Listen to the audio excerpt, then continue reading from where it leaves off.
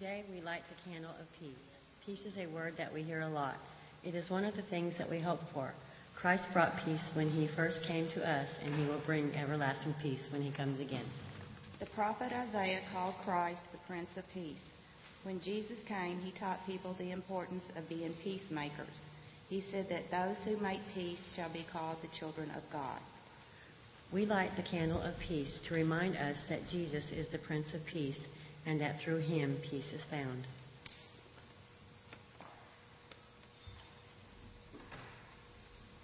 Peace is like a light shining in a dark place.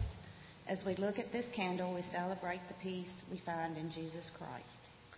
Let us pray. Thank you, God, for the peace you give us. We ask that as we wait for all your promises to come true and for Christ to come again, that you would remain present with us. Help us today and every day to worship you, to hear your word, and to do your will by sharing your peace with each other. We ask it in the name of the one who was born in Bethlehem. Amen.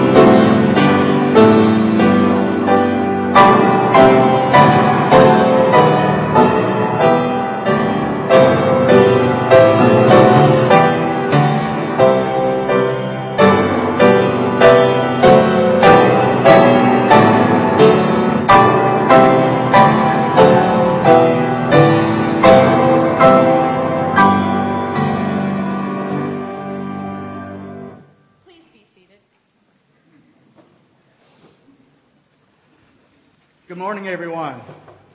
Merry Christmas. Thank you. It's great to be here in God's house with God's people again.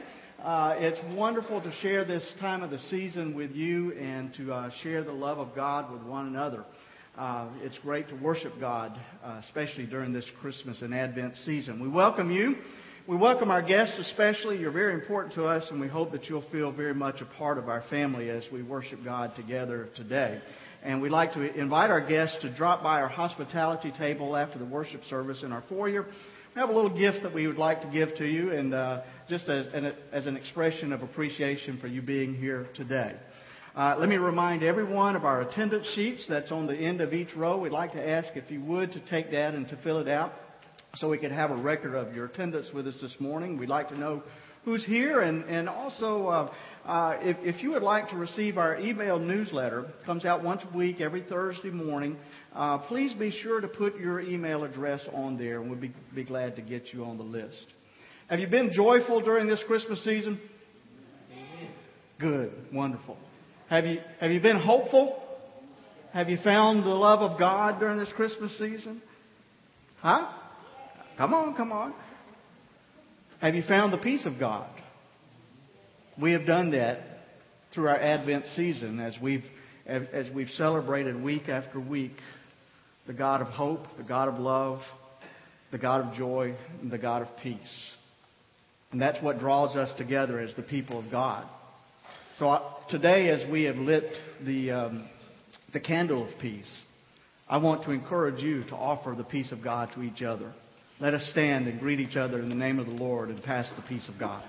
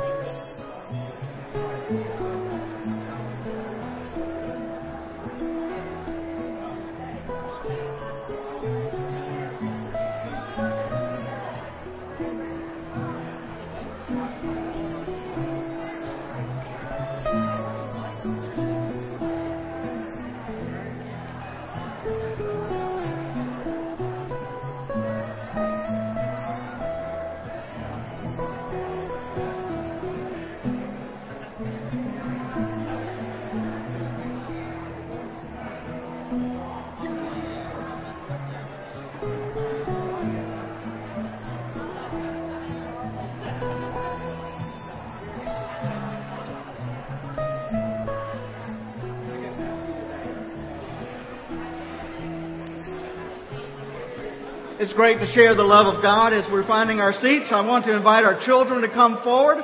All of our children, come on up to the front and we'll have our children's moment. Mr. Kirk is up here for our children's moment. So come on up, children.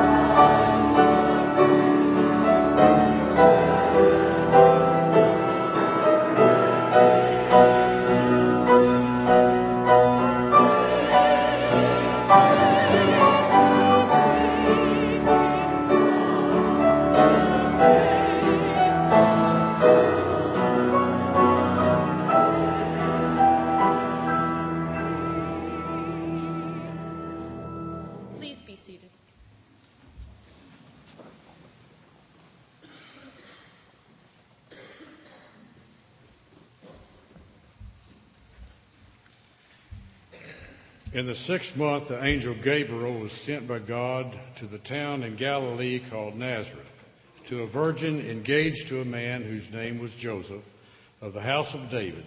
The virgin's name was Mary. And he came to her, and he said, "Greetings, favored one, the Lord is with you." But she was much perplexed by his words, and pondered what sort of greeting this might be. The angel said to her, "Do not be afraid, Mary, for you have found favor with God. And now you will conceive in your womb and bear a son, and you will name him Jesus. He will be great and will be called the Son of the Most High. The Lord God will give him the throne of his ancestor David. He will reign over the house of Jacob forever, and of his kingdom there will be no end." And Mary said to the angel, "How can this be, since I am a virgin?" And the angel said to her, "The Holy Spirit will come upon you, and the power of the Most High will overshadow you. Therefore, the child to be born will be holy. He will be called Son of God. And now your relative Elizabeth, in her old age, has also conceived a son. And this is the 6th month of her who was said to be barren. For nothing will be impossible with God." Then Mary said, "Here I am, the servant of the Lord. Let it be with me according to your word." Then the angel departed from her.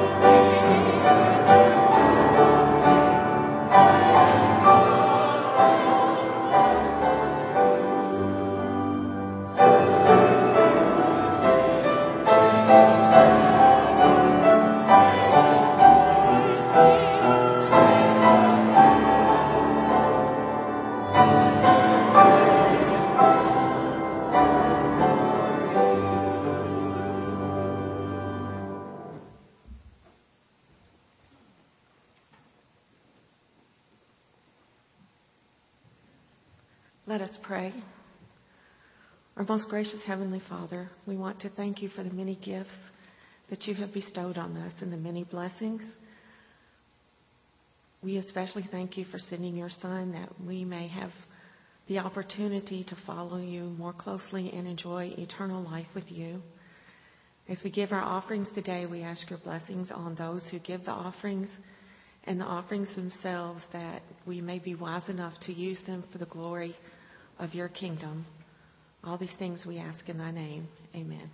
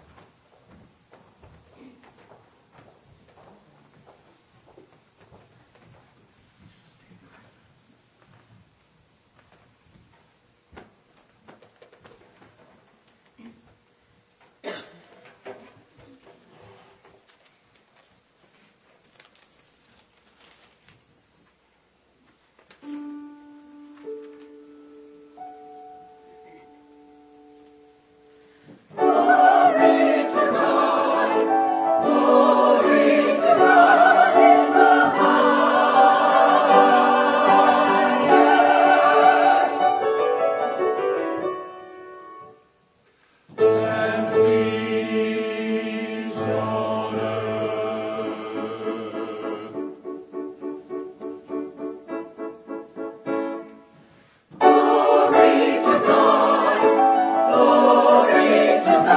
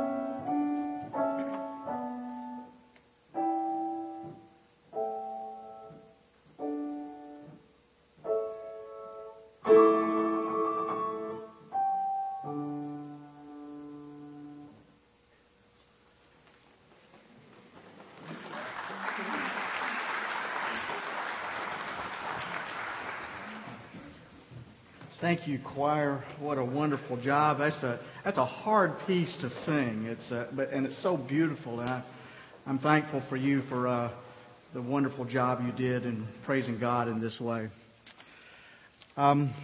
There's a story a while back in the Canadian version of Reader's Digest about a large moose that wandered into a neighborhood in Calgary.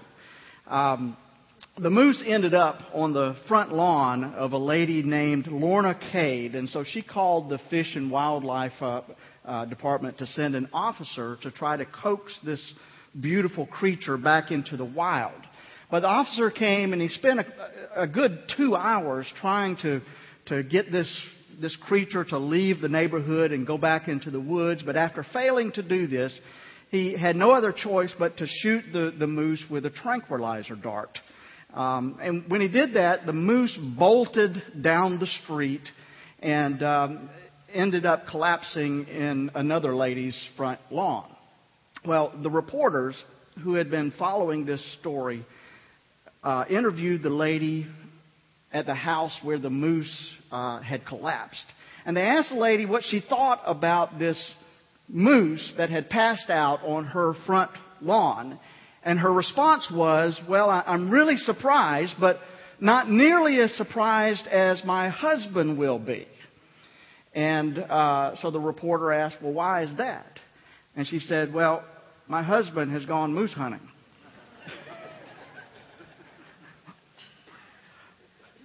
Her husband has gone out to find moose, and a large moose has ended up in his front yard. Well, that's precisely the message of Christmas, isn't it? You see, while humanity spends its time looking for God, God has come to us in the baby of Bethlehem. You see, Christmas is a God thing. It's a God thing. It's something that God has done for us. The angel Gabriel was sent to Nazareth to a virgin named Mary. She was engaged to be married to a man named Joseph, who was a descendant of King David. And the angel said to Mary, greetings, favored one, the Lord is with you. But Mary didn't know what to make of this. It's not every day that you get approached by an angel. And she was a little bit antsy about what's going on. She doesn't know what to make of everything. And so the angel said to her, don't be afraid, Mary. You found favor with God, and you will conceive and give birth to a son, and you are to call that son Jesus. He will be great. He will be called the Son of the Most High.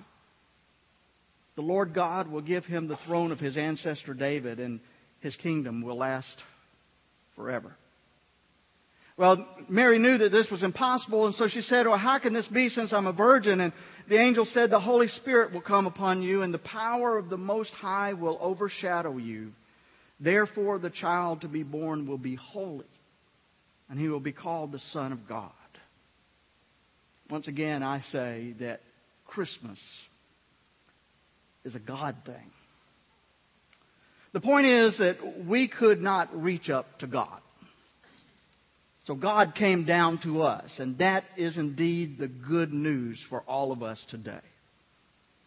Michael Hendricks tells about a dinner party that he once attended during the Christmas season. And the house was properly decorated for the time of the year, including an electric train that was set up to go around the base of the Christmas tree.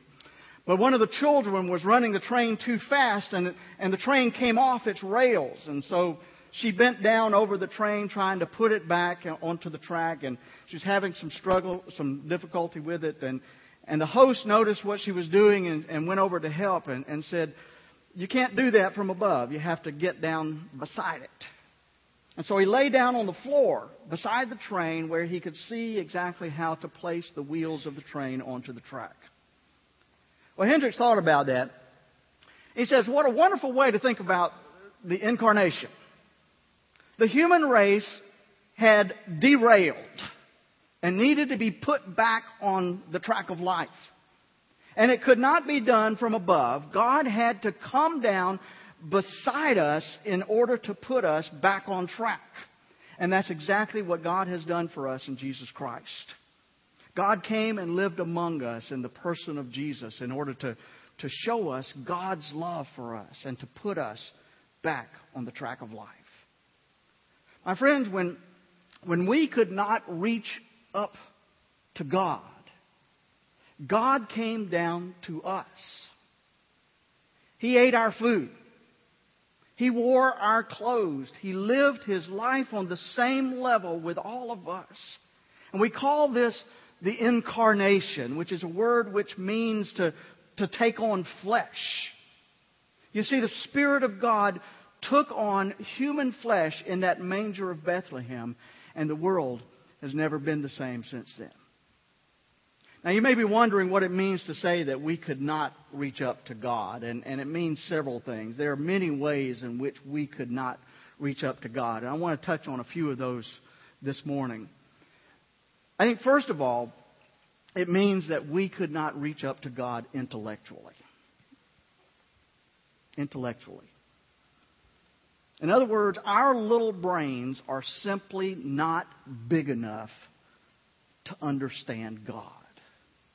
If you think you have all the answers there are about God, I'm sorry. You're wrong.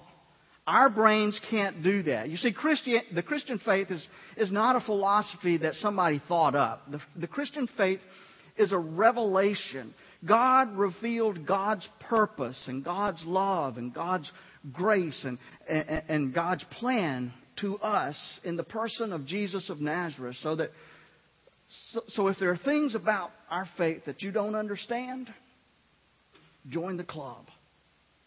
That's true of all of us. If we could understand everything there is to know about God, guess what? God would not be God. We simply do not have the mental capabilities to reach up to God intellectually. Let me give you an example of what I'm talking about, a metaphor, if you will.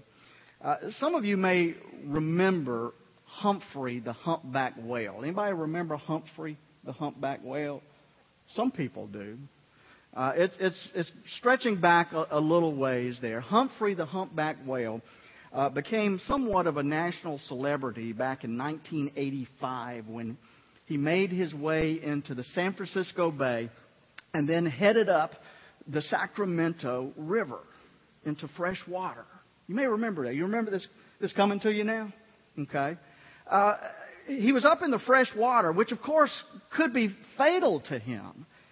And every night a national audience on the national news would tune in to find out an update of what the situation was with Humphrey the humpback whale.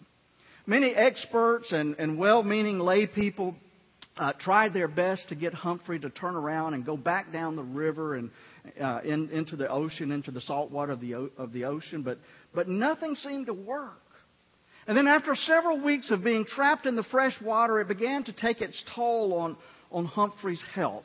His skin began to turn gray, and he was becoming more and more listless. And none of the traditional herding techniques were working, and the world began to worry that Humphrey was dying. And then as a last-ditch effort, Dr. Bernie Krause, who had recorded the sounds of humpback whales feeding, suggested using those sounds as a way to lure Humphrey out. And nobody knew if it would work or not, but it was a last shot at saving him. And so a speaker was lowered down into the water, and the sounds of other humpback whales were played, and everybody stood quietly while these eerie songs reverberated through the hull of the ship. And suddenly Humphrey emerged from the water right beside the ship, right where the speaker was playing. Captain quickly started down the river, and Humphrey followed behind. As they approached the San Francisco Bay and the water began to get salty again, Humphrey was visibly excited. He began to dive deeply into the bay and then to emerge again as if he were leaping for joy. It was kind of like the climax of one of those Hollywood movies. There were helicopters all over the place in the sky, and the riverbanks were lined with spectators who were all cheering Humphrey on. Eventually, the crew led him out through the Golden Gate Bridge to the freedom of the Pacific Ocean, and Humphrey was saved. Now, don't you think that's interesting? They failed using various methods to lure Humphrey to turn around. Nothing seemed to work until he heard the sounds of other humpback whales. I guess it takes a whale to talk to a whale. You think? It takes a whale to talk to a whale. Now, imagine God's dilemma here. God sought to communicate God's love and God's purpose for all of us through the law and through the prophets and through the Scripture and through the worship of the Hebrew people. But the people still didn't get it. We did not understand how much God loves us and that God's ultimate plan was for us to love one another. And so God did the only thing left for God to do. God became one of us. And the baby of Bethlehem. God came to us when intellectually we could not reach up to God. But that's not the only way that we could not reach up to God. You see, we also couldn't reach up to God morally. Before the coming of Jesus, the Jewish people believed that the way to God was through their righteous living. If you could just follow the law, if you could just keep all of the ordinances of the law, then you could be saved. But this kind of salvation didn't work. Instead, for some, their devotion to the law, it deteriorated into a arduous form of legalism. And they would look down their noses at other people who weren't quite as righteous as they were. So that was not good. And for other people, knowing that they had no hope of fulfilling the law, they just threw up their hands and gave up. Why try? I can't do it anyway. Why even try? They were kind of like a little 3-year-old girl who was Christmas shopping with her mother.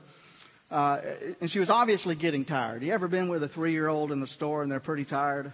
What do? You get a little whiny, don't they? Well, you know what? Mothers get a little whiny too, don't they? And this 3-year-old child, this little girl, was getting tired, and they were standing in line at the register, and this time of the year the line is tremendous, and it's always slow. Susan was telling me yesterday about being in line, and the lady was, just dragging things on there. It's always slow. And this was the case with this lady and the little girl. It was oh so slow. Her mother's patience was wearing thin, and she was getting irritable. And so when the little girl started to whine, the mother said, "Straighten up and be nice." And the child said, "Mommy, I'm all out of nice."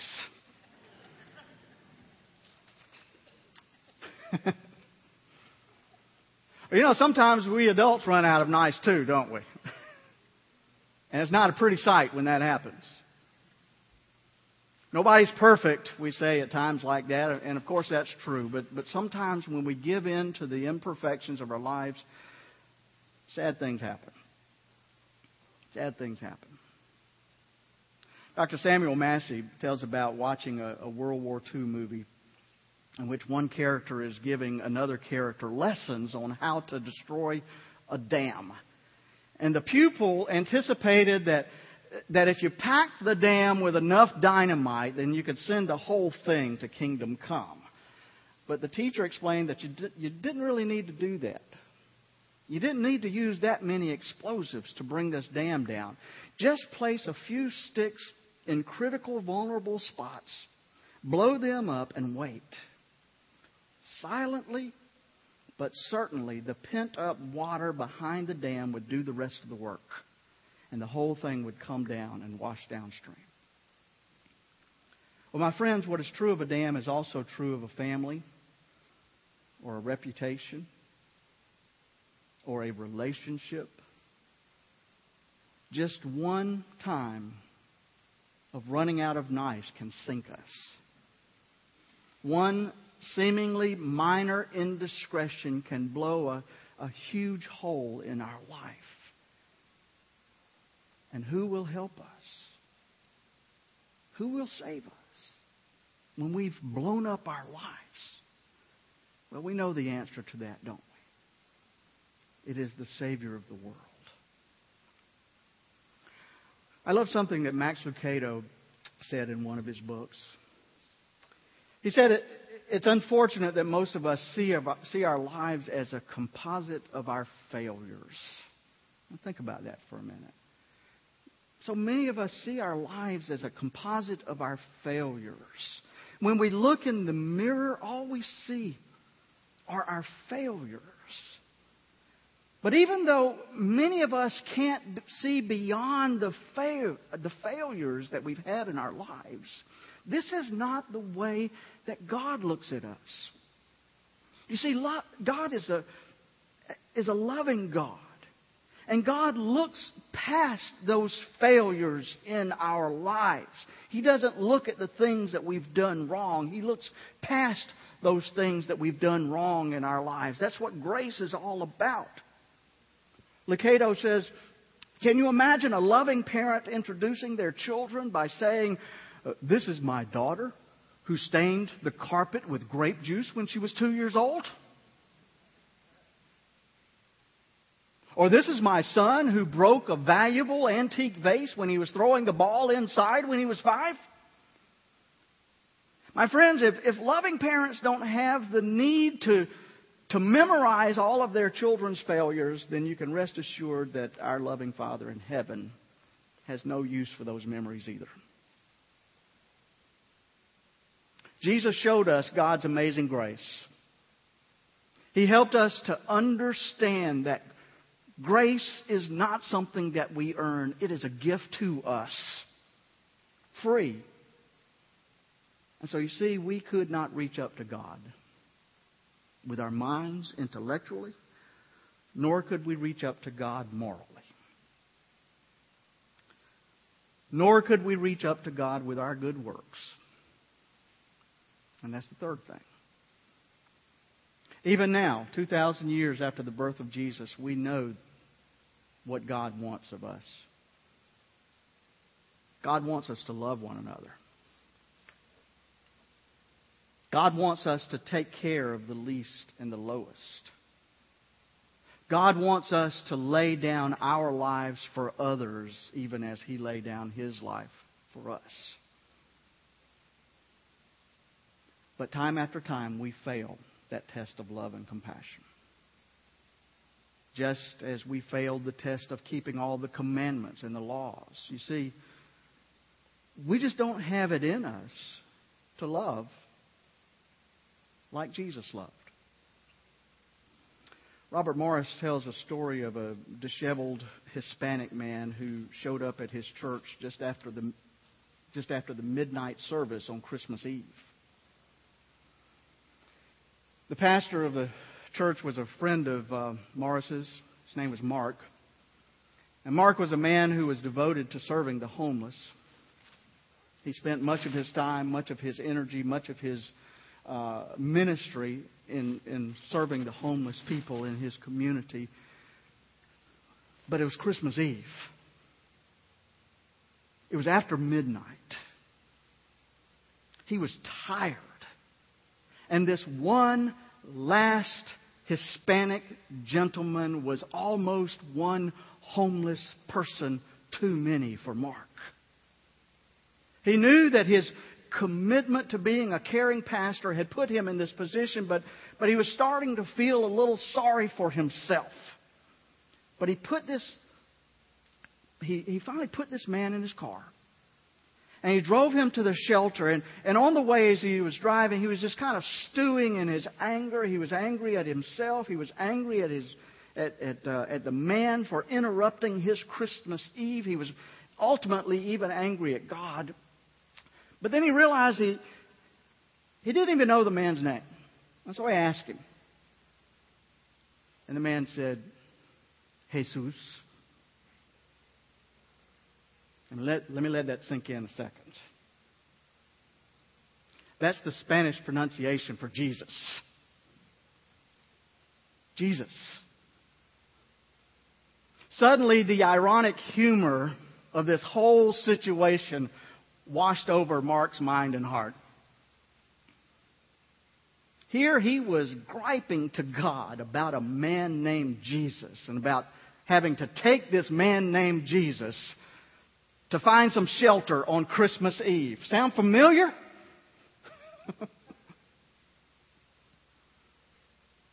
He felt that this was some kind of a cosmic trick. And the whole situation both judged his anger and shook him out of it. Leave it to God to beat us at our own game, he thought. And so gratefully, that Christmas Eve, he provided shelter to a homeless man named Jesus. You know, anyone who spends his or her life seeking to do good burns out at some time or another. It's inevitable. It happens. We're not Jesus. And I know that there are a lot of loving and devoted people in this congregation, and you serve God in our church and in our community, and I thank God every day for you. But none of us, no matter how much good we do, can keep it up forever. We cannot love as Jesus loved. Our love is just a drop in the bucket compared to the love that Christ showed us on Calvary. And so you see, we cannot reach up to God intellectually. We cannot reach up to God morally. We cannot reach up to God with our good works. And that's why the world needs Christmas. Christmas is the celebration of God reaching down to us when we could not reach up to God. Let me finish with one last story here. Rowan Williams, who is the Archbishop of Canterbury, the Archbishop of the Anglican Church, he tells about watching a video showing the work of a very well-known therapist in Great Britain. And in this video, the therapist is explaining what she is trying to do with her methods to treat a young man who is suffering from severe autism. And in the video, you see this young man, at first he's severely disturbed and he's beating his head against a wall and he's walking fast up and down the room and he has a piece of string in his hands and he's flipping around and twisting it around like this. And the therapist's first response is strange. She takes a piece of string and starts twisting it and flipping it around just like the young boy is. Well, when the young man makes a noise, she makes a noise. And when he begins to bang his hand on the table, she bangs her hand on the table. She does the same thing. And this video shows what happens over a 2-day period of time. And by the end of the 2 days, the boy has begun to smile at the therapist, to respond to her. A relationship has developed. And here's what the therapist said about that. She said, autism arises when the brain senses too much information coming in from the outside, and there's a feeling of panic. And so the mind attempts to regain control, and the best way it sees to do that is to close itself off and not acknowledge anything coming in from the outside. But when the therapist gently began to echo the actions and the rhythms of the patient begins to see that there is a link to the outside world that's not threatening. Here's someone doing what I do. And so the world isn't just an unfamiliar place of terror and uncertainty.